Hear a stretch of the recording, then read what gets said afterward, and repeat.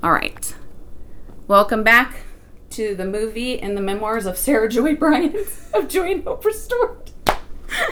Hey, this time I'm going to introduce myself. I've never introduced myself on any of these. That's a good thing. People know who it is. And back to the movie of my life. Okay. So, for people who've been following what I've been putting out, this word of what's taking place spiritually about the spirit of Jezebel, and the thing shifting in the spirit realm, and what's happening to the people who have been affected by it.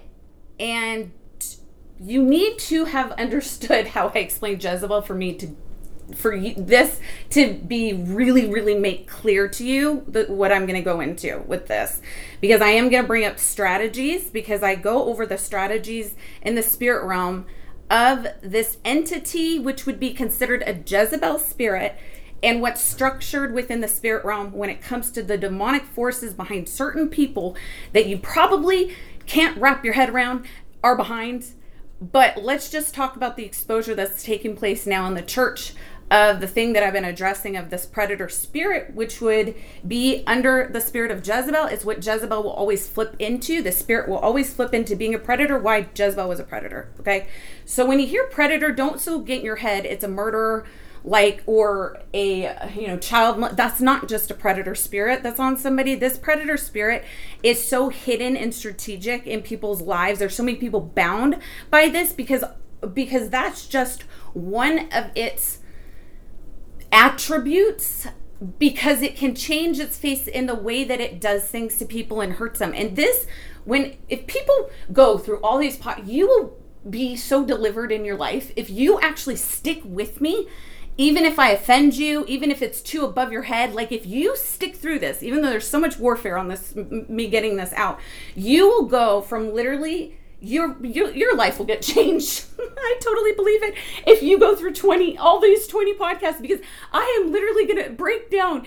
I've broken down so many things in your life and things that you can go through, or leadership that we're under that has demonic things behind it. And if you understand that side of something, you will see the world and your life and relationships differently.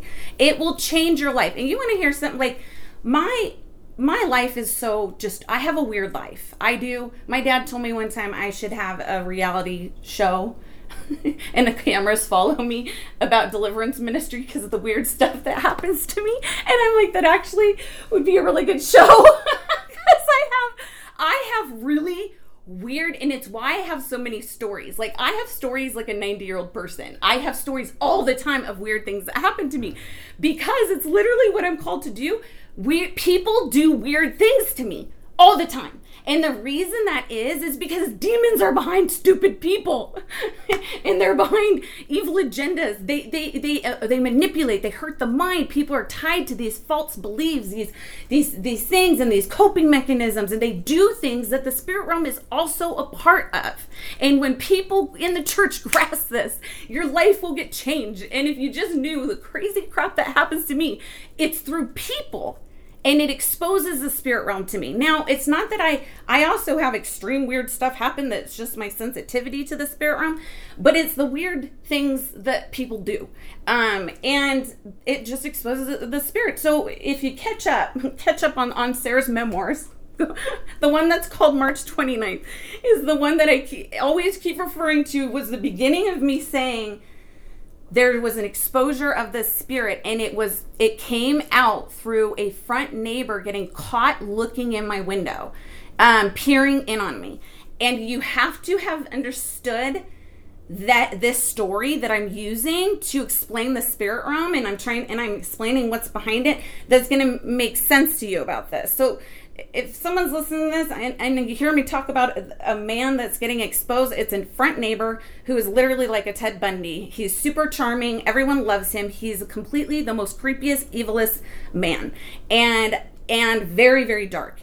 And he's played everybody in the neighbor except for me, basically. He's tried to charm me for about 3 years and just do weird crap. I mean, just try to corner me all the time, do all this stuff. And I know everybody's, if you follow my stuff, you always hear me venting about this because I'm still dealing with walking this out. It's just such the perfect story to explain a predator spirit and how well the spirit of Jezebel flips its faces, does what it can to get what it wants, which is a narcissism agenda to get its end point. And when somebody is under this type of narcissism and getting what they want, feeding themselves, you have it in so many people, so many leadership, so many people around you get affected by this thing. It literally, they will go through anything they can in order to get what they want. And the reason not everybody would understand and see this on everyone, because the way that they'll do it can be so hidden, it wouldn't make sense to you that it's this big narcissism type, like a thing that a person gets wrapped up into and then gets it through power, control, manipulation, through intimidation, through mockery, through defamation of character, that the spirit will like go through. And I explain that really well in the strategies. If you look at the podcast that talks about Jezebel, I explain that, and then you have to go also, you want to see the death of Jezebel. But anyways, okay, let me explain where I'm going here. So the way I know when things are shifting, well, physically, I can feel what stuff is going on in the spirit realm, but because I have to go through something that would be a demonic spirit behind a person who was technically, it was a predator spirit targeting me of what he did. And I have to watch it play out to understand what God is saying through the word of God. And I always say this, and everyone, I'm like, you don't want to trust a prophetic person that does not walk out their word, okay? Because every prophet in the Old Testament, especially on the Old Testament, they all walked out their word and had extreme pain on it and died in really, really bad ways. So we need to look at the secrecy on the prophetic. Because here's the thing. God's calling me to release this word of something that's really massive taking place, and I'm doing it hidden. I'm not on stage. I'm not public. I'm literally sitting in my apartment, walking through it and releasing it because I know that's what God's called me to do. I don't need results. I don't need an audience. I don't need a book deal for it. And this word is going to take down all those false prophets. This word is. It's going to take it down because there is such a lack of purity in the prophetic being so well known and on stage. Oh man, I'm getting so taken over. People have to just hear this because it's not being held back. My whole body is like shaking. The prophetic is going to get completely flipped in these days to come. And there's been a testing right now through the idolatry of the heart. Go back and read Ezekiel 14 and understand that Ezekiel was called to give a word to an idolater, to the false prophets that had idols in their heart.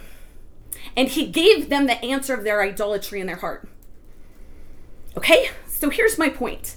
That there is idolatry in the prophetic.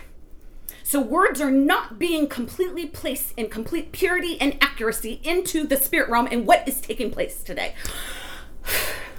Because I don't understand why no one else publicly, prophetically is picking up what me in my 30s am doing by myself and calling and being obedient to the word of God. That's all I can say I'm doing. And some people would say, how do you know you hear from God? You don't have, because why? Does it only mean that I hear from God and I'm prophetic because I have a big audience that follows me? Because I get famous for it? Because that's not biblical. So I don't want to get famous for my prophetic words. I want to get God telling me, you my good and faithful servant, you have done well. And I can be okay if they're suffering with it. Okay, so people, we need to shift this idolatry to prophetic words. Needing someone to give you God's word for your life. You need to know him and his word for your life. Ugh. And God is removing the idolatry of leadership right now out of the church. He's going to flip it. People are going to get exposed and it's going to hit like a ton of bricks when people see this happen. And everybody's going to go, dang, that girl was right. I didn't like her because she offended me. She accidentally cusses sometimes in her teachings and she drinks wine. Oh my goodness. What? That's so against the word of God. I can't believe it. Guess what? My prophecies are going to be so dang accurate. Your mind's going to get blown that God spoke through somebody who drinks wine. Ooh. Where did that just come from? Jesus wanted to clown someone with that one. Because here's the thing. He is breaking the religious spirit off the church. He's breaking the religious spirit off the church that has taken control of people using his word. Using his word. And he's done. God's done. God's done. So he's going to use the most weirdest person, a girl in her 30s, that makes no sense, that flies around a room, that heads whip, that shakes, that does really weird stuff, might drop to the ground and shake and convulse and laugh, yet my prophetic is going to be accurate, and it's going to break religion. Oh! People would say, oh, you're bragging. Nope, right now God's bragging, because he's all over this. If people could see my body, it's literally trembling under this right now. Have you ever seen me shake this bad? My whole body is trembling under this. Look at my hands. Sweating. This is like so. God seems to have no problem with me bragging and talking about wine tasting. He seems to think it's funny because it's going to get your panties up your butt because you're so used to religion and what you do on Sunday and taking communion and proving. How about you eat the bread of life? How about your life gets crushed and you know Jesus in it? Whoa. I did not know this was what this was about. This is crazy. Oh my God. I feel like I might puke.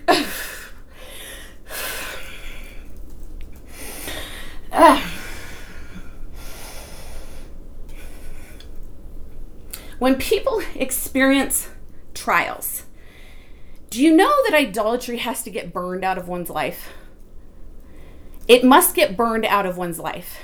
What does that mean? It means you're going to go into a fire if you have idolatry in your heart. That's what that means, okay? And this is all over scripture. Any time Israel practiced anything of idolatry, it immediately removed all favor, and it immediately removed God's hand, and immediately accessed demons and released God's judgment on it. Always.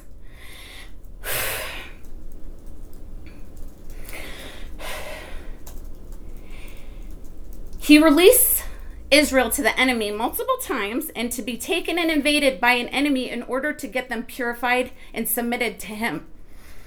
We must stop looking at suffering and trials as something that is either just demonic or because someone doesn't have God in their life or because they want to misinterpret the truth of the word of God. Because in any trial, you will learn to get on your knees before the one who created you, the one who has all power and control, and needs his church back in purity. And this fire, when it comes in to purify this thing out, for those people when they come into it, to quicken the removal of your idol, just get on your knees. Quicken the removal of what God's doing, because he's not trying to hurt you. He's trying to save you. He's saving his children in this. And then judgment is going to hit the predators in leadership. And it's not going to be good. And I am releasing that word today of what's about to take place. Okay. What's interesting is one person who I finally see seeing this taking place is Victor Marks, the one guy I keep talking about. The guy who risked his life going to ISIS, and he was just at the Mexican border, like helping. Like he legit lives out the word of God, you know, in a very humble, and then he's very harsh at times. And I actually read a post from him today where he publicly put out a worship leader who got busted for asking a 19-year-old boy something like this, a teenage boy, for nude photos over and over and over again. And the head pastor of this mega church also had put his son in leadership who had issues with young kids. Okay, and I think I got that story accurate. I don't know the names. I never heard of the church. He put a picture of the dude on his social media and called him out because he's been exposed. And he says, if people understood what's about to take place in the church, eyes are about to get so opened on what's taking place in leadership. They're going to find out there's pedophiles. They're going to find out that there's crazy crap of power, control, manipulation through doctrine. Like, that is what, and I'm like, finally, like, somebody's actually saying this, and I'm not just by myself saying, like, people, this is going to be really, really crazy to watch it take place. And, okay, so let me explain, let me go back to why I now know that something is shifting with this thing, and judgment is coming in, and we're going to go into the flip of what I keep saying is going to take place, and the people who've been in purity and under fire, they're about to flip out of that fire. So this is a hopeful word for people who are in purity. And when I mean impurity, that you are submitted and humble before the Lord. Like, I don't mean that you need to be a well-known anything, doing ministry. You don't have to know. You don't even need to know the Bible front and back. And I am telling you, have a humble heart before the Lord. A humble heart. And that you just love him. Like, that's what I mean by purity, okay? And you don't have like a narcissistic agenda for your life and for people around you. You aren't trying to get what you want through anything, through the prophetic, through ministry, through just whatever it is, that you're just humble before him. If you've been in a fire, then this fire's breaking off, you friend, and I'm so excited for you because I can't wait either. I get it. There's a fire that's about to shift for those people. They're going to come into a place of promise, favor, and honor, and they're going to see the result of being humble before the Lord. They're going to see the result of purity. Even though there's been pain and suffering in it, you're going to see the reward of all of it. Like, there's going to be so much promise God is releasing. And these people that you have taken what would appear to be a natural favor that was never a natural favor. It was your heart's desires accessing the spirit realm, manipulating congregations, moving in on the prey that was weak to you, the women that you could touch, the children that you got around, the people that you just got in power and control through prophetic, that you like mentoring in power and control. Those people, it's going to hit you very, very hard. It's going to hit you very, very hard. And that's what I'm about to prophesy out. I'm about to prophesy the coming down of this thing. And here's how I know. Okay, so you have to have gotten caught up on the crazy thing this neighbor did, okay? And I explained that one thing that he always did, so he charms everybody, but I can't explain how evil. So Moira, my friend who's here taking notes right now, she saw him from far away, and you said, that is the grossest.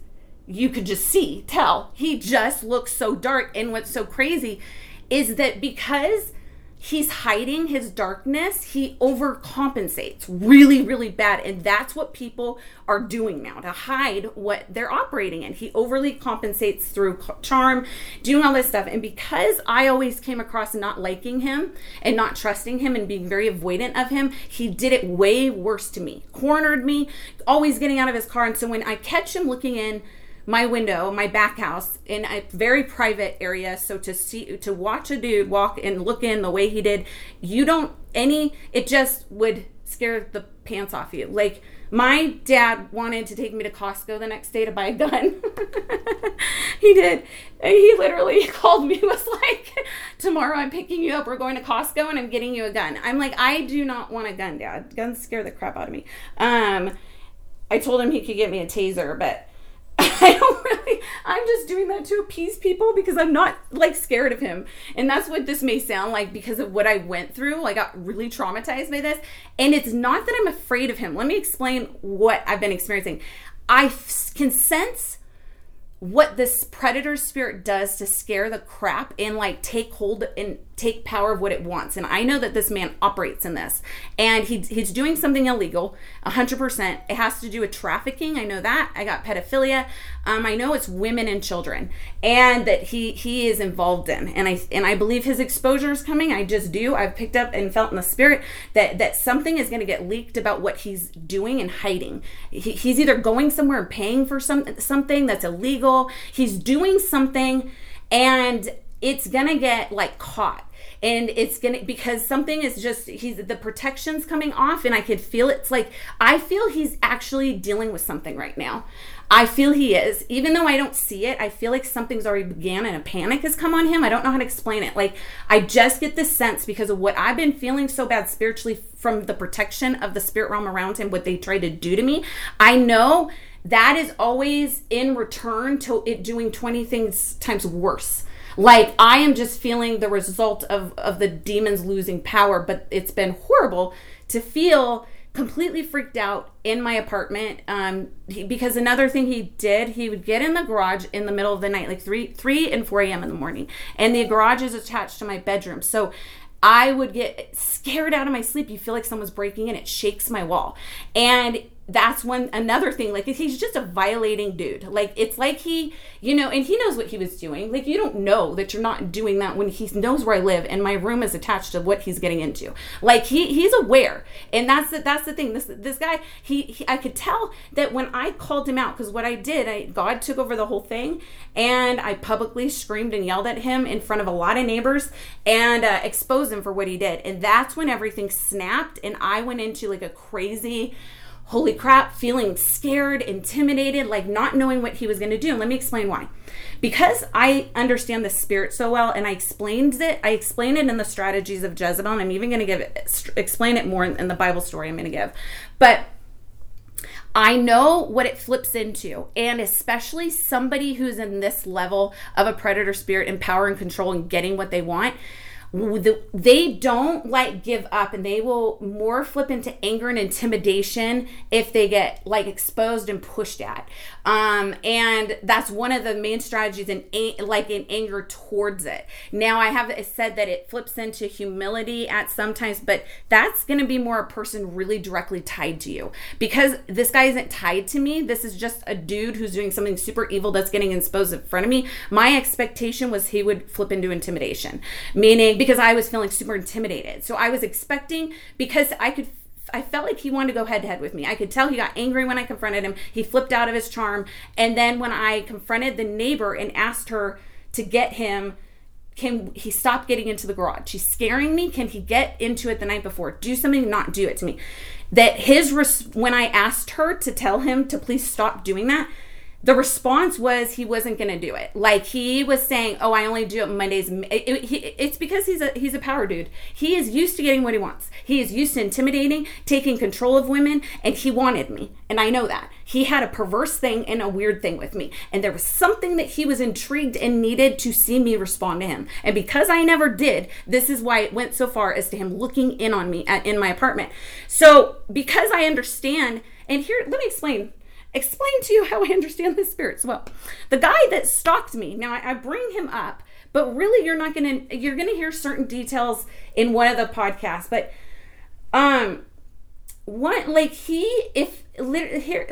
this is a crazy story. I'm going to throw in a story of something that how bad the spirit, when it's under someone who's a predator, what it does to protect and take livelihood and go after. So when I was being stalked by him, he broke in, I don't remember. No, he didn't break in, but he did something physical to me. And so my landlord, who I am under right now, like the landlord of this apartment I've known my whole life, his son's a cop, and back then he was a Long Beach PD. So he got involved in it. So he picked me up and he took me to the police station, got me a restraining order, and then got the guy's phone number, my ex's phone number, and contacted him, basically like threatening, like, you ever touch her, you ever, whatever, I'm gonna do this. Well, and then gets a restraining order on him. If you know what this guy, my ex, did to the cop, and my ex's family did to the cop, this is so insane. And why this would blow someone's mind. My ex, okay, first of all, I wasn't dating a homeless guy. Like, he was like, really would blow your mind that this guy was this psychotic. He was in the works of med school, okay? He eventually got into medical school. He was going to be a doctor. He had a ton of education. He was wealthy. He was a good-looking dude. Like, you wouldn't put together how psychotic and evil and like what the parents are like professors in Orange County, okay? You would never imagine that people like this would go to this level to get what they want. Listen to what he did. Him and his family went after this cop's job. They contacted the police station and his supervisor and said, this guy is helping this girl and doing it through his cell phone. They put him to get him fired. Yeah, and so his supervisor had to meet with him. I find out like what they did to him. The mom did it, he did it, and literally, like, if you imagine, I was under such an insane attack of ruining my life that I could go nowhere. He followed me in the police car and texted one of my friends. So my ex followed me in this police car and said, why is Sarah going to a police station? I literally could go nowhere. Nothing. This is why people, if you understand, I say my life's like a move. It's so crazy what was done to me. Like, I had to move out of the state. But you have to understand something when I explain it. Because people would be like, how could God hand be on you like this? I partnered with this crap. I slept with the dude. I did drugs with the guy. I let him into my heart, into my life. I let it in. So don't blame God for this, people. I let in the devil. When you let the devil in at that level, do you understand how hard it is to get it out? It is very hard. And I'm going to be one that helps people get out of it so fast because I had to walk through it to the level I had to walk through it. So he even tried to take the livelihood of the cop who was helping me. So just get the level of power that if you get intertwined under something that is Jezebel or something like that, that when it intertwines you that bad, what it does, because all the ones that I got that intertwined with, like the girl I talked about who got into my heart through the idea of being my sister, she also did it at a very high level, but it was so crazy protected. God's hand on protection was so different than the other one. God protected me in the whole thing, but stuff happened because I kept myself like accessible to him and to the guy during it. Like, because I was so afraid of him, it was easier for me to respond to him than to not, because I didn't know what he was going to do to me. And so, I have that confidence where I do not ever come under the intimidation where I'm going to submit to that spirit, because I learned my lesson with that. You stand up no matter how you feel. So let me go back now. Just explaining the level of what can happen with intimidation, power, and why you should trust what I say because of my experiences. Okay, so get past my age and what people think about like what I teach on, because if you knew what I've seen. So now I'm going to jump back in. So when I confronted this man and get him from, not getting into the garage, and he wouldn't do it, I came under so much intimidation that I had such fear of running into him, being in my apartment. My heart was always like, I was getting scared out of my sleep, thinking I was hearing noises and that he was getting into the garage. And I was so scared to feel if he did get it into the garage, because I would take that as him intimidating me and pushing me, and I knew that meant that I was going to have to do another thing. Does that make sense? It meant that I was going to have to go more head to head, and I just didn't want to. Like, I've been so exhausted of this. Like, I didn't want to have to confront him, go to the landlord. Like, I just wanted to see God, like, do something. But because I know what the spirit flips into, I could not imagine a man like this submitting. Like, to me, it was an impossibility to a female. So this is what's going to blow your mind, people. I got to see this dang spirit starting to submit now. And that's showing me that it's going down. So I did not run into him for probably 5 weeks because, I went on the run. That's the one thing. I kept avoiding it. I wouldn't be here on a Sunday to Monday because he would do it early in the mornings in the middle of the night.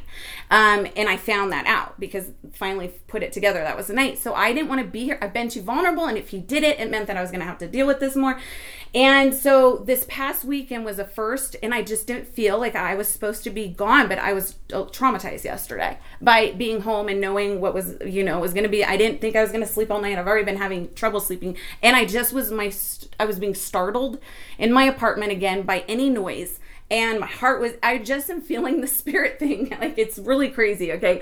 I just have a really high sensitivity to this stuff. So, and I'm feeling it. So I put on Isaiah. I just felt led to go to Isaiah 24, and I played them for like hours because it's like God just needed me to believe his like faithfulness and power. And me of all people, you have to understand, like, when you've come from like trauma and like crazy things happen to you, like death, you want to believe everything in the word of God, but you get scared sometimes that it's just not going to work for you. And people don't act like you don't know this. I can't stand like pastors that won't admit the truth. They just want doctrine.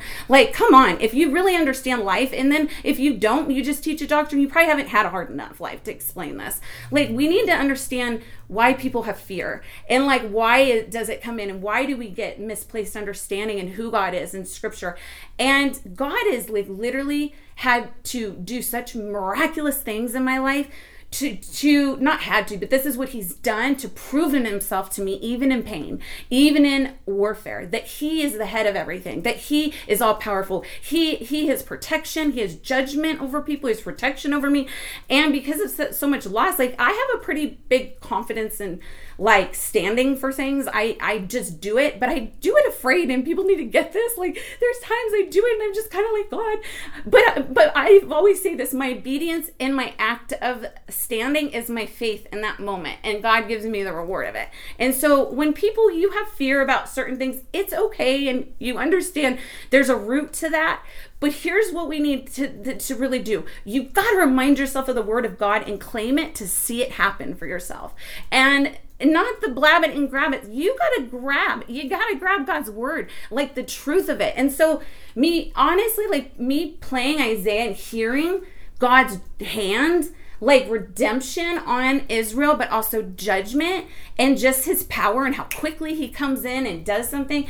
It just started to get me like, holy crap, like Holy Spirit's all over this. Like there is a thing that we need to just stand and believe, no matter what you go through, that when God's hand wants to come in, it is going to be a frightening thing. Unless you're in purity. And that's what I keep trying to explain, the fires that are about to come in like this thing. And I know that mine's not a fire. Mine's like the most, finally, like a huge breakthrough and promises and stuff coming in my life. So God's judgment is like very exciting. It's like, I have no fear of anything. I have not done one thing wrong. Excuse me.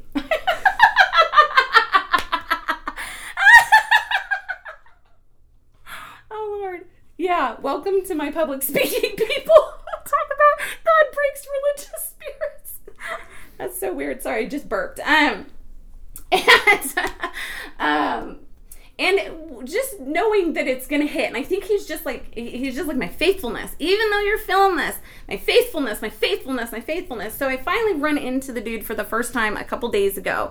The timing was weird. I just think God set it up very specifically. I pull up. This is gonna be my first run-in, and he's in his car facing on the opposite side of the street. And anytime this was the way he did it before, when I pull up, he would then get out of his car and act like he was going to do something in order to talk to me, or he waits and watches me walk across the street and wants to wave at me. Like, he's so freaking creepy, okay? And I pull up, the guy took off so fast. It was like crazy. And part of it was probably like, it's almost like it was his anger. Like, it was like he tried to intimidate, but yet he ran at the same time because he did it quickly the way he did it. And why it hit me funny, because if the spirit was really not afraid right now and was going to intimidate, here's what he would have done to intimidate me. Stayed parked while I walked across the street and just watched me. That's what it would have done. And I know that. And I just know it. That's how it would have played that like way of like manipulating, doing. So the fact he ran, I was like, uh-oh, what God had been telling me that this was a wolf with his tail between his legs. He does not want a run-in with me. He is very avoidant of me, and because he thinks I just think something's going on, because he's not doing his natural way that the spirit would do it. He's not doing it to me. So I'm like, oh man. So God told me, you're going to get something to submit under you, and it's going to be from a woman that he would never imagine, because he takes women. So then the next thing that happens is I was so scared to be home. Yesterday, just feeling and so anticipating the nighttime and what he would do. And I hear him get into the garage at 5:55 exactly, which is crazy. That's very interesting to me. For the prophetic understanding of 5 is grace. But that's just, God just talks to me in weird ways so that I can like see through. So he gets into the garage, 5:55. And I'm just thinking, he's getting his tools out the night before. But I didn't want to really believe it, because I still felt afraid that he was going to do it on purpose to not submit to what I've requested. And then he didn't do it this morning. He got the tools out the night before. If people know, I know that sounds really stupid, but it's a big deal. It meant he submitted to me. I feel it when I say it. He listened, and that's for a dude like this. He would not do that. He's avoidant of me now. He got his tools out the night before. So this, to me, I was like, uh-oh, Moira, we're going to have a podcast today, because this means something's flipping. It means it's submitting. It means something. I'm shutting this crap down on this dude. The next thing that's going to happen, he's going to get busted. And I believe God needs me to see it because this is so hugely spiritual, what's taking place of this shift. He's going to let me see it, and it's going to be mind-blowing when people hear what happened. I don't know. I just get that. I just know how there's something that this is going to play out. So now I'm going to go to the scripture, and I'm like, good Lord, if I'm already talked this long, this is going to be because it's a lot of scripture. So let's just see what God has. Here's what I'm going to be talking about. I'm going to talk about Isaiah 36. Now, I'm going to talk slow because there might be a lot of information in this. Let me try to explain it. Okay. I am in a part of Isaiah where Isaiah is a prophet to King Hezekiah. Okay. King Hezekiah. Now, like I said before, when I talked about all the kings in another podcast, it's really good to get a diagram of the northern and southern kingdom to understand this, because I'm going to refer to both kingdoms. I would hope enough people at this point of listening to the detail I go into would understand the separation of the kingdoms, because I don't want to explain that. But you had two kingdoms. You had the northern and you had the southern kingdom. Hezekiah was in the southern kingdom, and he was a very, very, very righteous king. I mean, this guy, he was very obedient. He had a ton of favor on him, and he followed in the ways of God. And that's what you see the crazy favor of this, because what you had in the northern kingdom was let me look it up real quick. The northern kingdom, when they get taken in, no, never mind, sorry. It was King, it's pronounced Hosea, I believe. And he was evil. He was an evil king in the northern kingdom, and they get taken by Assyria. Assyria takes this kingdom a few years before this thing I'm going to refer to in Isaiah happens to King Hezekiah. Does that make sense? Assyria invaded, and that's when the northern kingdom ends. There's no other kings after that. So they get taken completely, and a lot of that, I guarantee you, was retribution, or is that the word? For Ahab and Jezebel. They were the most evilest king. And it was in that kingdom. And, his evil played out through a lot. And they played out, but that's because Jezebel tied to both kingdoms. I really believe this. I believe this is what is in the spirit. And there was so much evil that took place in different kings that followed this thing of idolatry and stuff like this. So the northern kingdom gets completely taken. I feel like there was more holy kings in the southern kingdom, but I could be wrong, but that's what it appears. There's definitely more obedience in the southern kingdom than the northern kingdom. So the southern kingdom gets the threat of Assyria, the Assyrian king moving in on Hezekiah. It's already a different king of Assyria already took the northern kingdom. Okay. So this is where I'm going to go with this. So at this point you have the next one that I actually Googled how to pronounce this, which I never do. I Googled the YouTube to hear, and I'm probably going to still say it wrong. King Sennacherib. I guarantee I said that. Do you remember how they said it? Did I do it? Okay. Sennacherib, something like that. Sennacherib. That is the now king of Assyria that's sending a threat to King Hezekiah of the southern kingdom, threatening to take power. And here's what's very interesting. Assyria was so strong then. They had way bigger armies, and they were defeating everyone. And they just defeated the northern kingdom, okay? So this king Sennacherib, he's coming in with complete power and control. Like he's so confident in himself. And here's what I'm going to explain. You're going to see the strategies of this spirit in King Sennacherib. This is going to blow people up. You're going to see exactly what I explain Jezebel does. This king tries to do to a holy King Hezekiah. And one of the reasons is because Hezekiah would not pay tribute to him. Okay. And this is the thing, like the people, they're so prideful and like full of themselves and want things out of narcissism. I cannot wait to see your kingdom fall, that you've gotten your power for as long as you did, because when God comes in, he comes in, and this is such a good story. And when I heard it yesterday, oh my God, the Holy Spirit, I was getting so hit. I was just like, oh, this is when God comes in, and it ain't cute. So because here's why God came in. Hezekiah was pure. That's why. Because I promise you, if this Assyrian king moved in and it was another king of the northern kingdom, Assyria would have taken him. the favor of God would not have been on it at this level to destroy the enemy the way he did in this thing. So this is what you have. So what I'm going to read, I'm going to read some of the threats the king Sennacherib gives to Hezekiah because of this. And you're going to see this is literally the types of things that the spirit that I was trying to explain will do when it's to keep power, do whatever. So he's sending messages to King Hezekiah, threatening messages, okay? So I'm in Isaiah 36:5. And let me tell you something about the story of King Hezekiah. He's in 3 parts. So he's in 2 Chronicles 30 and he's in 2 Kings 18. If you want to know the whole story. But Isaiah totally tells a whole story, but a few things may have been left out. But I want to read it out of Isaiah because the judgment of God and the power of God in his hand on Israel is in the book of Isaiah is so crazy. So I want to, because I know this is releasing it out for this to take place. So Isaiah 36:5. This is a message that he's sending, okay? He goes, do you think that mere words can substitute for military skill and strength? Who are you counting on that you have rebelled against me? Okay, so he's threatening King Hezekiah. Do you understand my military, my skill, what I can do? Then he go down to 7. He goes, but perhaps you will say to me, we are trusting in the Lord our God, but isn't he the one who was insulted by Hezekiah? Didn't Hezekiah tear down his shrines and altars and make everyone in Judah and Jerusalem worship only at the altar here in Jerusalem? This is so interesting. Let me talk about that text right there. What he tries to do, that's manipulation. Let me explain why.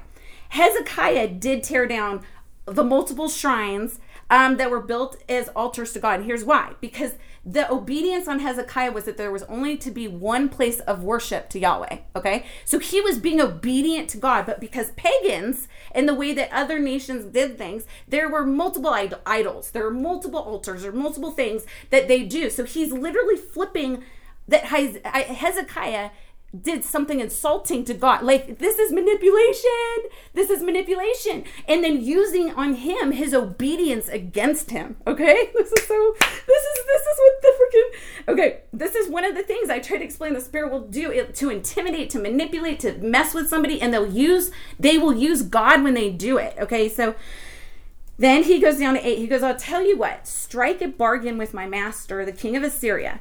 I will give you 2,000 horses if you can find that many men to ride on them. So then here you have another strategy, like another way. Here's what I'm going to do to get what I want. Here's what I'm going to do. I want you to submit. Here's what I'm going to do. So then he goes down to 10. I'm going to read that one.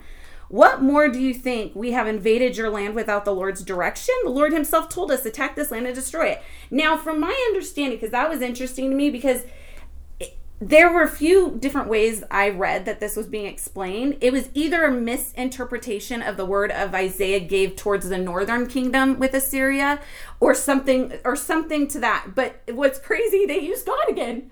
They use God. They use that it's the word of God. Like, if people get this, this is like so good that God is biblically exposing what people are doing with him and falsely prophesying. Number 15, then he's going to go back to blaspheming God and intimidation. Don't let him fool you into trusting in the Lord by saying, the Lord will surely rescue us. The city will never fall into the hands of the Assyrian king. So what he's saying, he's actually saying this to the people like under the kingdom or something like this, like saying, don't be fooled in trusting the Lord. By saying, there's no way this will happen, God will rescue me. They're replying to, this is what God was telling me, and the Spirit was trying to do to me. The Spirit realm was trying to blaspheme that God is not going to come in like a crazy, and that he's not faithful to his word, because God is the one who used me to confront this man. Yet I was so afraid that he was going to do back to me in response what the Spirit does and I was in obedience. So it was like traumatizing me, like, God, you did this. I'm so afraid. And that's what the spirit realm was trying to do. It was trying to blaspheme God's faithfulness and his word over one's life. And that's what the spirit will do. And it does it through the prophetic. It does it through manipulative relationships. It'll do it through things that move in on you and makes you feel like you didn't hear God. God's not, you're going to lose everything. Like, it literally will intimidate. And so God is showing me the spirit. And what's so crazy is all I was doing was playing this in the background. And this God he's so, So interesting how he just tells me like through his word like this. Okay. Then he keeps going on. Do not listen. So they're saying, don't listen to Hezekiah. So this king is yelling this. So then he's blaspheming the leadership of a godly king. Get this, people? Do you understand the spirit realm right now? Do you understand that people in the spirit realm, demons will blaspheme things about me all the time? That either like I'm weird, that I don't have a public, I'm weird, I've been sick all year and I say it's my healing. I'm weird that, I whip my head. I'm weird that I talk about demons. And demons tell people that to keep them from me because I can bring you freedom through the word of God. That's literally, it's a blaspheming thing in the spirit that happens to people that get around me. I see it happen all the time. It tries to defame me, and I see people get weird thoughts towards me and say weird, and then what's crazy is then when I come in and I'm going to get you crazy delivered and prophesy some accurate stuff over you, all of a sudden people start looking at me a little differently. They're like, and if they just understood, you are literally dealing with the opposition in the spirit realm to the word of God. That's what that is. If you don't like me, it's a demon, dude. I try to say that all the time. Like, get over the thoughts of my personality or what I do, how aggressive, whatever. It is literally, it's a spirit that defames the word of God because I'm speaking something out in truth. So he's telling him, don't listen to Hezekiah. So literally, this king is trying to put complete fear on the entire kingdom to come under him and submit so he can take the kingdom. This is so good. So then he says it. Number 18, he goes more. Oh, no, wait, no, don't let Hezekiah mislead you by saying the Lord will rescue us. Have the gods of any other nation ever saved their people from the king Assyria?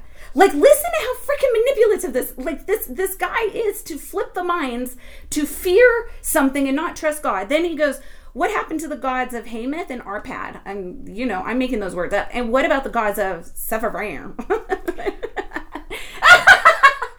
Whatever. And then the next one, did any god rescue Samaria from my power? Samaria was the northern kingdom. So he threatens also with, look what I just did to the northern kingdom. They can't win. And that God did not help that kingdom. Imagine that intimidation and threat. Like if you're a king of godly, you might get scared, right? Can you believe, how can God do this? How's God going to do this? How's God going to do the most powerful kingdom at this time, taking out all these other kingdoms, has just taken out the other kingdom of Israel? What's this king going to do to believe and know that God's faithful? So we have to watch his obedience, his submission. And so 21, but the people were silent and don't utter a word back, because Hezekiah has commanded them, do not answer him. So here's what's awesome. This is a strategy that I explained. You don't engage and come under when this happens. And look at that. Hezekiah doesn't let him respond. So he's not going to go threaten. He's not going to let him respond. And here's what's interesting. Let me bring some up.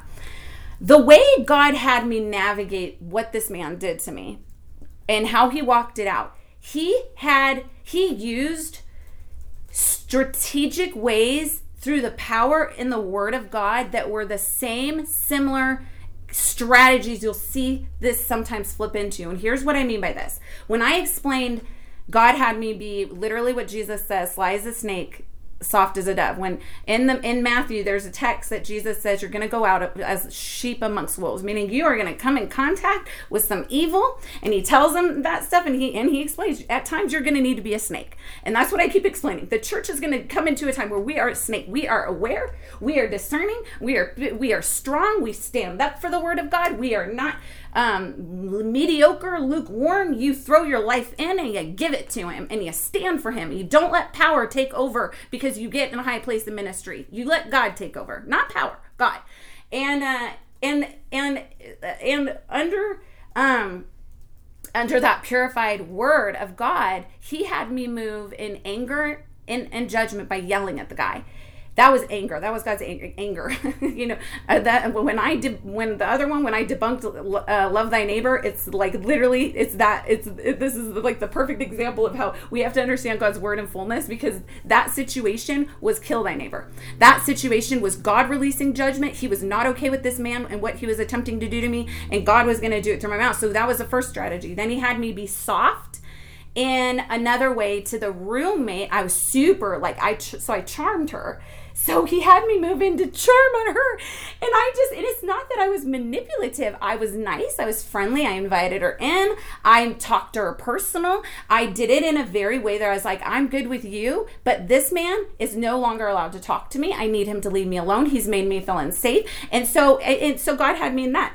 And then the other way he used the same strategy that this spirit will use, but he used it through Purified Word, was that when the guy tried to not stop by getting into the garage and his roommate texted me that, I didn't respond to her. Here you go. Hezekiah commanded, do not respond. That is a strategy.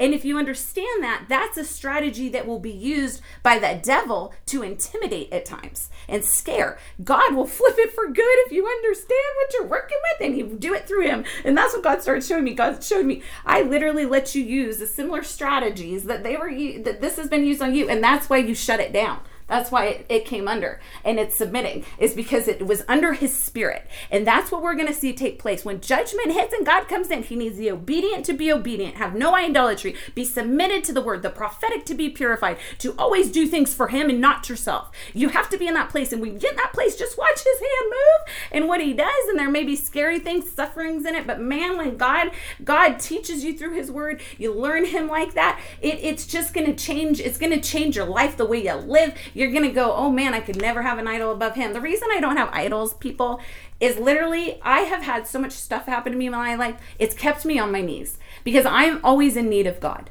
I've always been in need of God. No man could give me what God gives me.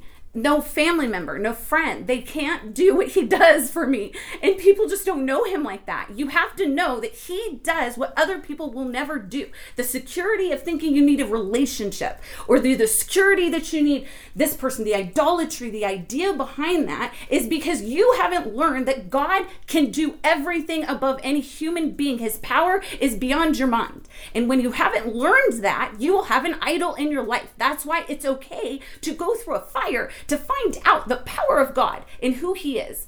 Because at that point, you're going to look at things like the way I look, and I accepted it from God because I'm blown away by his power, what he does through my appearance in that moment. And I have to be like, this is God. Even though it really messed with me in the beginning because it's been embarrassing and it's a dramatic movement, my head whipping, and I was scared it was a demon, to be honest. Like, I didn't know what was happening to me. I did actually think it was a demon. I went to a couple deliverance ministries. If people knew the real story behind my head whipping, you'd actually understand why I'm so confident about it, and that I make fun of it, and that like I'm not embarrassed anymore of what I do because what I went through because of it, because I never wanted like to look this way. I think people who would want that are twisted people in the charismatic that think power needs to look and be displayed, and that makes them accessible to a demon doing it to him. Like, that's what it does. So I don't want, I was so embarrassed by what happened to me. There's no way it can be infiltrated, and I have to just let God do what he does. And when you get to that place with God where you let, like, he goes beyond your mind. He doesn't make sense. He'll mess with you when you get to know him like that. And like, it's okay. Like, it's okay. Get out of your theology. Like, get out of it. Get out of your doctrine. Get out of your 30-minute reading the Bible in the morning. Seriously. Get out of it and get on your knees. Just get on your flipping knees and be okay. Be okay to be tested and tried so that you know him. Okay. All right. Okay. I'm going to go to now chapter 37. So Hezekiah, like at that point, freaks out. Of course. I mean, they deliver, after King Hezekiah, this is verse 5. Okay, this is what Isaiah responds to what King Hezekiah tells him is happening. And sends this back to King Hezekiah. It says, the prophet replied, say to your master, this is what the Lord says. Do not be disturbed by this blasphemous speech from the Assyrian king's messengers. Listen, I myself will move against him. I'm shaking. And the king will receive a message that he is needed at home. Here's so interesting. One of the ways, like, this is a was straight up crazy. Like, this happened. He got a message and had to leave. Sennacherib gets one. This happens, okay? And I think it's like to Egypt. I don't know if this was to Egypt. What was it? I don't remember. But this, so he literally saying, you're going to see this happen. You're going to see this, like, take place. So then he will return to his land where I will have him killed with a sword, okay? This is really good. Meanwhile, the Assyrian chief of staff left Jerusalem and went to consult the king of Assyria, who was left. Hold on. Let me go down.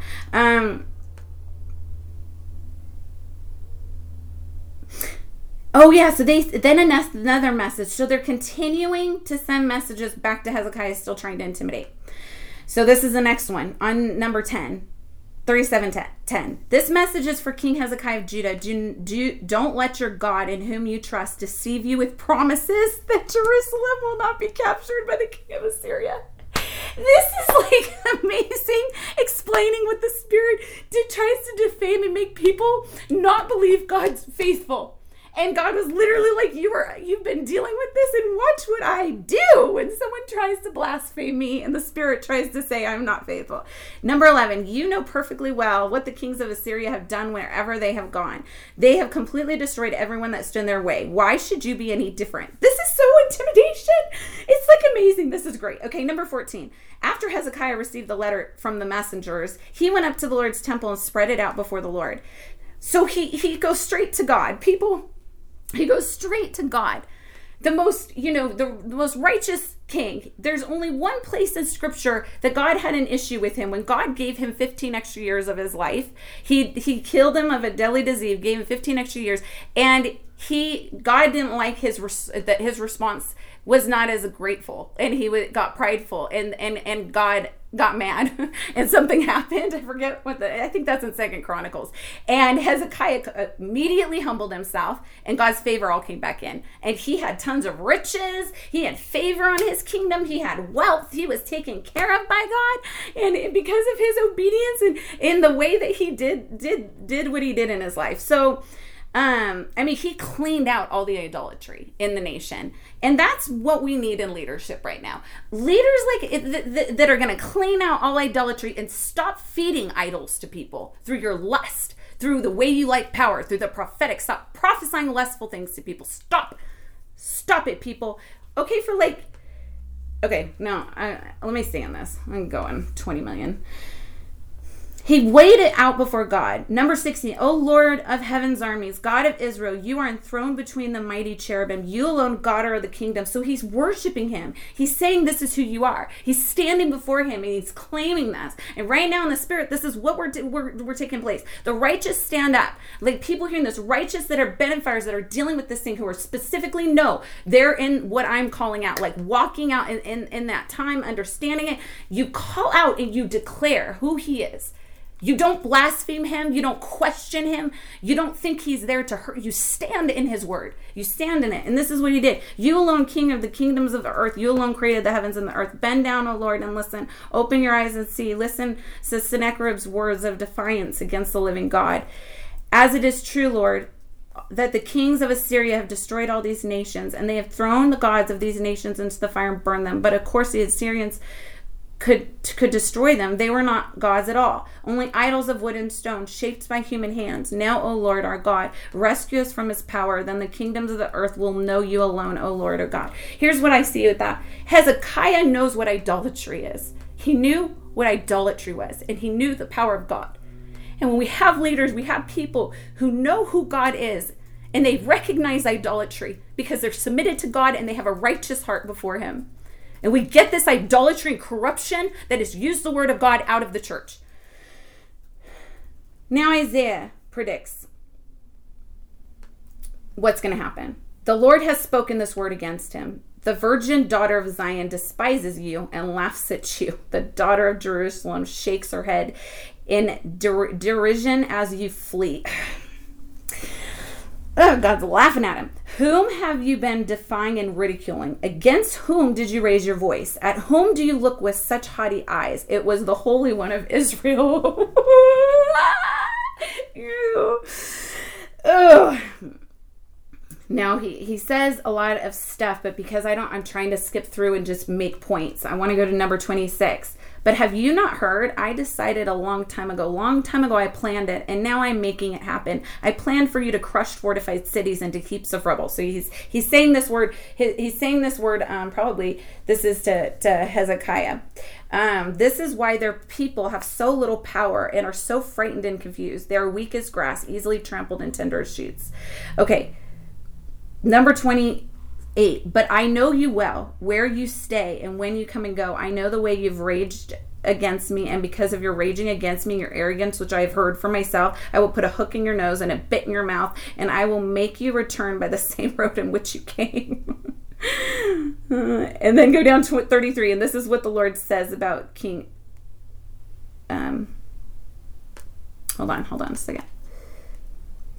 I think I got that right. Like, that was the word. Because he prayed about the king. Yeah. Okay.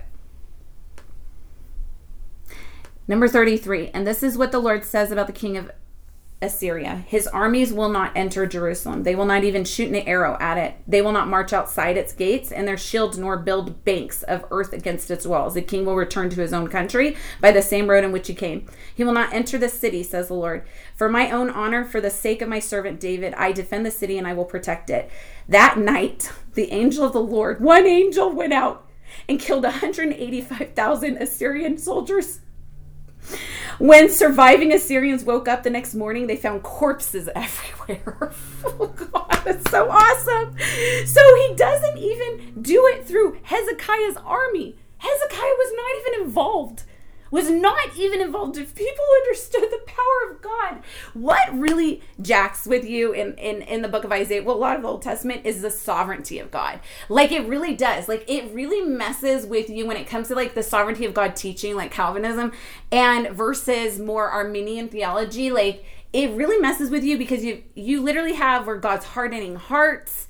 He's making Israel blind. And I mean, there's so many things that are obviously total free will by the evil that came in. So you can, like, prove the free will there and prove, like, these, and again, it's not that Calvinists don't believe in free will. They hate that debate. They would hate the debate when you say it's against free will. They don't agree. They are always going to say, we believe in free will. God is just sovereign of everything coming out to this end point, and he uses the devil to do it. The devil has no power. Like, that's really, like, what more of it is. But it really will mess with you when you actually see the level of sovereignty. But if you take it through a balanced thing that, oh, God's not just like, oh, everything in your life is like this little puppeted thing, so you have no power of your prayer life. You have no power in your things that you do in spiritual warfare. Like, that's what it can shift into if you get too hardcore that. But you got to take the word of God, and he's got all the power. That's he has all the power. He can do what he wants. And I totally felt, because I was so intimidated understanding how God, like, if this man has already been able to look in my windows, if he's been able to push on me for 3 years, of course there's fears when I've had happen to me what's happened to me with a man. And it's not that I am afraid this guy would hurt me or touch me. It's I know that's not possible. Like, I didn't want my dad's gun. It wasn't like that I actually needed and felt like that something could happen. It was that literally in the spirit realm to feel it to that level, but also see it, like, go as far as that. It makes you be like a little nervous of what could happen. You know what I'm saying? Like, people, and it's like, well, but I know the word of God, and I've seen God do really crazy stuff for me. So to understand that, I totally felt like I heard God literally say, if he really did try to come near you, I would kill him instantly. And I honestly think that there's proof of that in scripture, like that he could send an angel in and do crazy crap to this man. And the fact that I felt like I'm gonna. Okay, because that kind of ended. But okay, I'm gonna hop into something because I'm gonna talk about explain the destruction of people aligned with the spirit. What's gonna happen in collapse in here? I'm gonna give the example of my ex, my crazy ex that everyone hears about, but because he was Satan, he's the best one to use examples of what happened. So when he was stalking me still, when I moved out of the state, because it was so bad what he could do, I had to get out of the state. And I left for almost 5 years. He still stalked me for 2 years when I was in the when I was there, and then he did it when I would come home. Listen to this crazy story. People want to hear a freaking crazy story. One time I was on summer break because I went to Bible school out there, and I came home, and he did not know I was in California, and my dad's house is close to him because it's in Irvine. I was staying at my dad's house for the summer, and I was sitting on my couch reading the Bible, and all of a sudden get a thought. I wanted to go develop this film at Walgreens. It was an old camera of my sister's I found. And I just was like, man, I want to go I shut the Bible, I jump up and go to Walgreens. Well, guess who was at Walgreens? The guy, my ex, was in the aisle at Walgreens, and I walked by him, and he chased me out of Walgreens, cornered me, and stalked me the entire summer. And that's like, if people understood the spirit realm, they're people, if you get how it works, can people not get mind blown by that? And me and my friend were talking about this the other day, because she was bringing up like the protection that was on you that summer, how God like protected you when he was showing up. I was in an outpatient rehab to get off a certain medication. He was meeting with my therapist and going into the same meetings and cornering me. I had to get rushed out the back of this facility by a security guard through a back elevator because I said, this guy's stalking me and he's in here right now, and to my car. Like, people, I have the crazy story with, and these are just a few stories. If people heard how many I have of like what this man did to me, like, it was so crazy, and yet there was such a stupid protection on me. Like, he never was able to do anything. So if we understand, the devil can threaten. It can just threaten you, and it can put fear in you and make you feel like you're never gonna get away. It has so much power, and when God's judgment, and you reap what you sow. So here's the crazy thing: he ended up actually getting into medical school and was doing stuff to me still from medical school.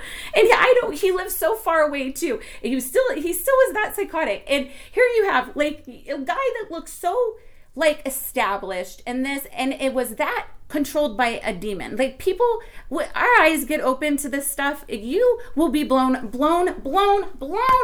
away by some of the things that are behind people's actions. So what happens is he starts to back off me after 2 years. I went silent on him. So I use what God showed me is in scripture, a strategy, and I couldn't respond. So he was doing still horrible stuff. I was meeting with detectives. I was pressing charges in Tulsa, but because they don't have the money to do anything in California, they told me just continue to fill out a report every time he does something to you, and we'll have them documented. So that's what I would do, but I would stay silent. So I would never answer his phone calls. I wouldn't. He would break into my stuff. Like, he'd break into anything of accounts that I had, any phone accounts, any phone numbers I called. He called all of them and talked and kept control of my. I have no idea how he did that, people. I don't know. I've never even explained that level of this guy's power. He could figure out every phone number I changed within the same day, even when I had it under a fake name and a prepaid phone. He called it the same day. I don't understand how he did it. Police officers, I think, thought maybe he put something on I don't remember what people were like, how on earth is he, and I don't know how he did it. He had access to everything. Even when I called a domestic abuse hotline and talked to a lawyer, he knew who I called and called him. He got the phone numbers and called and contacted me and said, you contacted domestic. People knew. It was insane. It made no sense how he was doing it. So he could break into any account I had and then would threaten to like put photos of me out. Like, he just would try to do crazy stuff to me and scare me. And so one of the things was that he would break into all my accounts. And so when he finally started backing off, stuff wouldn't happen as bad, but there were still weird things that he would do. And so when I moved back to California, this was right before my ministry started. So of course he was the main thing in power that was used against me because I had tied to him so bad. So I start having weird things happen. I think it was on Facebook. So I couldn't have social media for years because of what he did. And then I finally got it, I think, when I was out in Tulsa. What did he do? Okay, so weird stuff started happening on Facebook, and I think that I started thinking he figured out I was back, or I don't know. But one of my clients, because I was a hairstylist at the time, was a private investigator, and I contacted her and told her, and she knew that I had been stalked by this man. And so when I told her, I'm thinking something, she like did all this work for me for free, figured out everything about him, and What's funny is I actually worked for her. Did you know that? I did little private investigating things for her through social media, because I'm really good at figuring things out about people, because I was stalked so bad. So I've learned how to be creepy as well, because that's happened to me. So I can figure things out about people like in a really weird way. And so she actually hired me to do certain things on social media and figure stuff out. And I did actually figure some stuff out of fake profiles of people she was investigating. And anyways, but yeah. Okay, so she gets all this information on him, everything now that's taking place. And she contacts me. She goes, Sarah, I cannot believe this type of man this guy was. She goes, he has multiple names. I didn't even know that. He legally changed his name. And you know why? I guarantee he did it? To get into medical school. His family was hiding all his records. That's why they came after me about the restraining order, is because they wanted him to get in medical school. You can't, I mean, you know this, you can't have stuff on your record. So he changed his freaking name.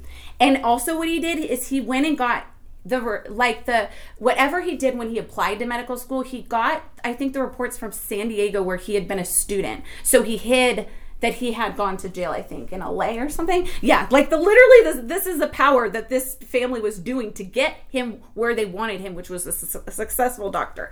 And so they're lying, they're doing all this crazy stuff to get him. And the family was behind it. The family helped legally change his name. Another thing, he had a different age. And I originally figured that out. He originally lied to me about his age and said he was a year older. So weird. And I found his license one time. And I was like, and he lost it and made up the craziest story to me. He said that like his parents lied about his age because of something within their religion. Yeah, like a really weird, I mean, he never would admit that he lied. Like he was that deceptive that he would jack with your head. So she finds out there's all these charges against him at this point. And there was one charge that he tried to steal a car in Florida. This actually hit me funny. I was like, guess you're not in med school anymore, buddy. Like, he got busted for stealing a car. Like, he's not in med school. The guy has been in jail a lot. So it looks and appeared, she goes, it looks like whatever has happened to him, he's ended up back in Orange County, but he has multiple charges. She even said something was up against with a DA, district attorney, and was in one of his like not lawsuits, but when you're going up in court, like you're charged with something. He was charged with all these things, and I think most of it was drugs, paraphernalia, and I'm sure doing just like crazy stuff. But she's like, I don't see him incarcerated right now, but he might be on like house arrest. And she's like, Sarah, this is like, this man, this is so bad, like everything. So she gives me everything to the attorneys involved. So I have all that information, and I kept it because it was like my backup if he does anything, like he has so many legal issues. And so God started showing me, like, even though you didn't see him publicly get hung like Haman in his own gallows with Esther, God showed me that today about when he hangs an enemy, you may have not seen it, but if you knew this happened, I don't even know if he's alive. I don't know at this point. He may be dead. And I think that he got so taken over by the devil. I do know I saw a picture of him years later, and he looked like a different guy. It looked like his spine was contorted. So his shoulders were, and this is literally like 3 years after what he did to me, he looked like a different person. And I was like, holy crap, the devil was eating him up. Ugh, God. Ugh. Ugh. Because here's a crazy thing he would do. People are going to be blown away. They're going to be like, why did you date this guy? It's so weird because I'm a pastor's daughter and I very like knew God and loved him. But I was like, I think I just was so blind and taken in. He had a lot of money from gambling, and he told me one time that the devil's angel told him what to bet on in Vegas on some game and won thousands and thousands of dollars. Okay, so this is crazy. He literally had that much power of a demon over him that he could gamble like nobody's business, poker, and he could read cards. It was demonic, and what it was doing was feeding him, because if he had wealth, he had more power. So if you understand how the devil actually can be so strategic in taking control of a person and feeding its lusts and giving it power, giving you power, like he had a foreknowledge to where to gamble, where to place bets, how to do things like that. Literally, people, if you understand the evil in this world, if we understood the evil in this world, and to understand that this strategy thing is coming crashing down, and we're going to see the craziest thing. So God started telling me, you may not, but you're gonna know. Like he lost everything. He did not get success. He came under whatever has taken complete power of his life. I don't know if he's alive. I don't know if he's incarcerated at this point. And God's just showing me this is when the enemy hangs on the enemy for when God's judgment comes in, and we need to stand and believe it for ourselves. And another thing, you look at Esther and Mordecai. People should know this story. Mordecai is Esther's uncle. When she's in Persia with King Xerxes and she's going to marry him, God, this is the big redemptive story, how God set up saving the Jews. And Haman is under Xerxes' kingdom and is planning to kill, I think, Mordecai, who's the Jew, who's the uncle, hang him on gallows. He makes the gallows for it.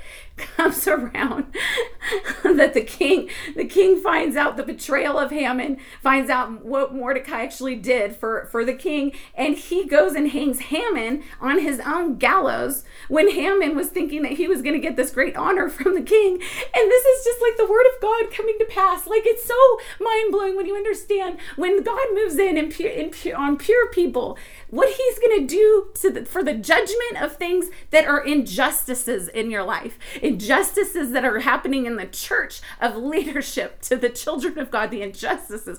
Do we know we're about to see a lot of Hamans get hung on gallows? This is what we're about to see, people. And this word's going out. Judgment is about to hit the freaking fan, because the spirit is losing its power.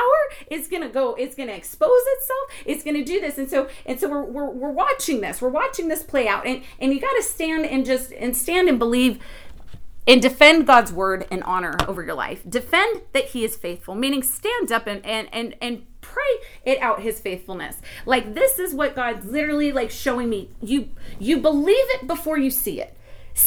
Believe it before you see it. Everything I have been speaking through by myself with no result, no big thing from it. It's actually been painful to do this. Like, it's because God's saying you're speaking out the things to shift. You're speaking out marriage coming. You're speaking out promises. You're speaking out the shift of your ministry. You're speaking out what I have placed on your life because you align with my word. And God always tells me, I need you to live higher, meaning I need you to see above things. Like, you need to have faith to see things and trust me. I need you to live like that so that you're always found in me. Wherever I take you, wherever you go, whatever you do, you are always found in me and know me to that level that you see things and you believe me to be that who I say I am. And so that's what God's calling me to do, because he said he's healing my body, and I've been sick as a dog for a month still. And he said he's healing me. So here's what I'm doing. I am standing on his word. I'm going to speak this out, even though it's hard. It's the opposite of everything. It's made me feel like I've lost my physical health. I don't even have a ministry. I don't sleep, and I lost the safety of my home. And I felt pressed in on all ends. If you don't have physical health to even deal with mental torment, it's like double whammy. So you physically to endure I've been very, very sick to my stomach for 4 weeks now.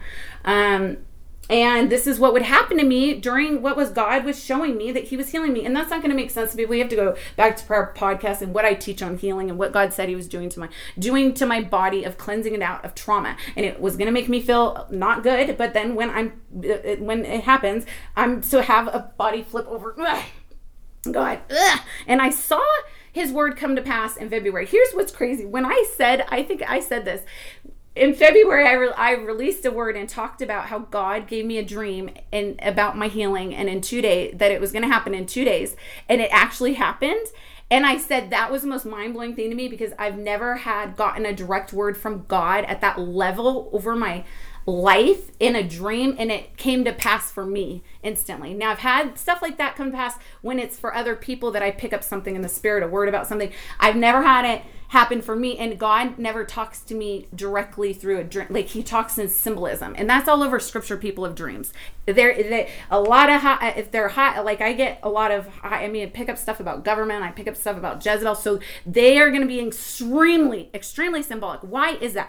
Because when God speaks where you find him in it, where you trust and find him and find that his mind is above our minds. His knowledge, his ways are above human ways. So when he speaks like that, I got a direct word. I was like, oh, this is just to keep me to have faith for something. This is not going to happen in 2 days. I said that. Remember, I said that to you. I said that publicly about this. And then I was like, and then it happened. I was so flipped out. What happened was the healing in my life changed completely for a week. So he showed me a sign of the promise. That's what that was. He'll give a glimpse of the promise. Like, you literally had the angels visit Sarah and say, a year later, this is going to happen. It was a sign. Because they waited so long. They were waiting for this promise for so long. Sarah was so old. It was so hard to believe that I know I have like a similar thing to that Sarah in the spirit. God always gives me Hebrews 11:11 that talks about that even though she was past childbearing years, she received the promise because she believed him to be faithful. People believe him to be faithful. And there are signs to promises. There are signs to things. And when something like this, to a level of healing that God was doing just between me and him, it's been hard. But he's saying, believe my word. So he gives me that dream. Happens for 7 days. And then I proved my point. I went into a poop show. Everything flipped on me after 7. I proved my original point was, if God gave me a completely detailed word to that level in a dream, it meant I had to have faith. Ugh. So he gave me a glimpse to hold on to. This is going to happen for your body. I had so much energy. I was feeling amazing. I was really happy. I was in a great mood. And I just was like, oh my gosh, I'm like a new person. I've never felt like this in my life. And then everything turned, and it's been so hard. And I go, yep. See, I knew it. I told you with the prophetic word of God. It's because he's faithful. He is good. He's faithful. He's faithful. And he always loves us so much. You're going to go into a little bit of a poop show, and I'm going to just show you that and give you a glimpse of this. And I promise, seriously, it makes me want to cry. I say, I've been holding on to it so bad. I want to see it happen. It makes me want to cry. I'm just so exhausted. I can't wait for this flip to happen. And so to know that God is faithful, to go back to the things in your life and say, he stepped in here. He's faithful here. He's good. Go back to the fact he created you. How about that? If you don't have a big testimony of his power in your life, go back to the fact that he molded you and he put you together. Oh. Ah. And now I'm just going to, I think I'm going to speak this word out and close this. Isaiah 54. Because this is what Jesus is on. The thing of this coming for people. Isaiah 54. Sing, O childless woman, you who have never given birth, break into loud and joyful songs, O Jerusalem, for you have never been in labor. For the desolate woman now has more children. For the woman who lives with her husband, says the Lord. Ugh. Ugh. God is symbolically talking what they are to declare for Israel was to come to pass. He's saying, this is my word. You are to live as if you've never had a child and get ready to see all the promises in my hand move in. Now, what can we do with this? I'm going to say, how do we apply this? We apply it by looking at that God is faithful to his word. He is faithful to his word, and he does not fail. So you stand in this. So he even tells it, enlarge your house. This is symbolic. Like he's saying, enlarge your house, build on an addition, get ready, spare no expense. For you soon will be bursting at the seams. Your descendants will occupy other nations and resettle in ruined cities. Now, this probably prophecy has not come true. I don't think so. I don't know. I'd have to do more understanding, because you had that Israel lost everything. That's the end point. This stuff has not fully come to pass for Israel. So, okay. Number 4, fear not. You will no longer live in shame. Don't be afraid. There's no more disgrace for you. You will no longer remember the shame of your youth and the sorrows of widowhood. There's people in ministry that are hidden. There's people's lives who are called that are going to be the Isaiahs, the Jeremiahs that are going to come out of left field and help purify this thing. And there's a shaming that's been going on in the spirit. And it's trying to shame what they're doing. It's trying to make things look weird because we're going to go against the grain. It's flipping the grain. What people and leaders, the new leadership coming in, we're going to be called to flip the grain. And we're coming in with a word. It's to flip the grain. So there's a shaming. And I have felt it, dude. I've just felt it because my life's so weird. And I feel people questioning it. I feel people wondering, like, what do I do? Where do I get my money from? How is she doing this? Not knowing why I'm sick all the time, not getting it. They don't confront me because people are too intimidated probably by my personality.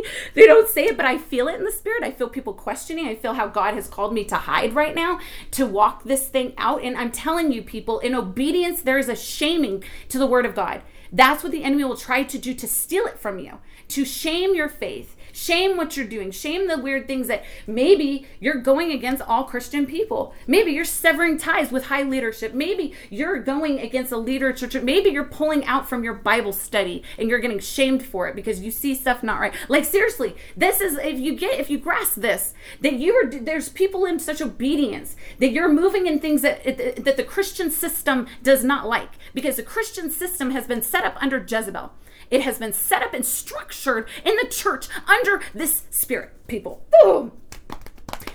And so there's a shaming of people who are breaking free of this and untying themselves and getting out of it. And to think you're alone, you look weird, something's not right, blah, blah, blah, blah. You're going against what the church's system is telling you. And God's word is about to flip the table. So number 5, for your creator will be your husband. Now let's apply this like these people in intimacy. The creator is your husband. Like, God is your husband. He is everything to you. And you can declare this promise. You can declare this. If God's your husband, declare it. You got people in idolatry that take the word of God and declare it for their idols. And here's what's going to happen. Ezekiel 14. You will be given something through your idolatry. Stop using the word of God as a witchcraft spirit to manipulate him, because you're going to get a demon to give you it. You need him. The creator is your husband. Then you take the word of God and you say, this is mine, when he's your husband. And it's not your narcissism to get something from him.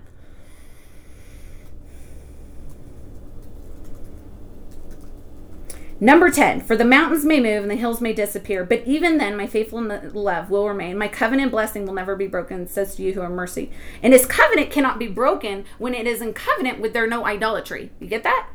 Because his covenant is made with his children who love him. And then you have covenant blessings through Jesus Christ. But when you get an idol of a demon, your blessings sometimes will look different, because a demon will start to do something to you. Got that? It's not God. God may need to remove some of the false idea of blessings around you that weren't from him in order to get you purified and on your knees, him as your husband. Number 15, if any nation comes to fight you, it is not because I sent them. Whoever attacks you will go down in defeat. That's another promise that's placed on the people in purity who've been enduring these things. Nothing will, everything is going to go down in defeat. Ah! Even through the pain, even through the questions, intimidation. And number 17, but in that coming day, no weapon turned against you will succeed. You will silence every voice raised up to accuse you. Then benefits are enjoyed by the servants of the Lord, and the vindication will come from me. I, the Lord, have spoken. Ah! Yeah. So I'm closing it with that. I'm closing it down by releasing that word for people to stand in, to take this, and to take it and believe it, because this stuff's about to happen. So Jesus, God, I just thank you, Father, for the power and anointing of your word, Lord. I thank you, God, that no word from your mouth will ever return void, Father. I thank you, Father, for the purifying of the prophetic people today, God, that they would purify their hearts before you, that any idolatry would be removed, all false prophet spirits get removed out of the hearts, God, that we thank you when you want to send in a fire and purify your leadership, Father. But God, in the name of Jesus, I just thank you that you're going to be exposing the wolves, that you're giving words to the purified prophetic voice out there that's come from your heart, and through the Son and the suffering of Jesus Christ that has been placed out in the world, and the servants that will carry that. The endurance that they have had is to break the false prophets in the spirit, the false prophets and the pastors and the teachers and the leadership, the wolves that are out there, that their narcissism that led them into getting power through using you. And you're not okay with it. So, Father, we thank you for your vindication. We thank you, God, that you are the one who can change the nation in a day. You are the one that can destroy a nation in one moment. And we declare your word out. And I thank you for the domino effect. I thank you for the shift and the flip of your hand coming down, that you are faithful. And we stand in that, Lord. In the name of Jesus. Amen. Whew, who knows what's next after this? We got to just keep following what God's doing in the spirit. But I believe that this is going to release something, some flip, because I know that when a big thing's going to happen, I'm going to see it physically, like through my body. So I know it's overnight. I know it's overnight. I know. God's told me it's going to be overnight, and when it's going to happen, and that's when I'm going to be like, this is when we're in it. We're breaking through this. We're having this day that's going to shift, and true purity is going to rise up. We're going to see the flipping of this. We're going to see the God move in and do something that's going to be magical. It's going to change the church idea over the next few years. We're going to just see the stuff in government get just dismantled. We're going to see the exposure of sin in the world. We're actually going to see a flip before you can get ready for revelations in the fullness. That's what people need to get. Revelations in the fullness. He's going to increase authority and power through his word first. So before we hit the end days, and whenever that is, I have no idea. I personally don't want to be alive for it. So take me home, like Elijah. I don't want to be a part of that. When we go into like fully like that, like I'm going to help prepare the church until for the season. And this is going to take a while, people. It's going to take a while, but he's changing authority and he's changing positioning, because the word of God on Israel will come to pass. People get that? And the enemies of this world and the Baals and the false prophets of this world that has used this idolatry to take his chosen nation. We have to understand that the Old Testament is not put away with the new covenant. He still has a chosen nation, that the word on that nation will be fulfilled. Okay?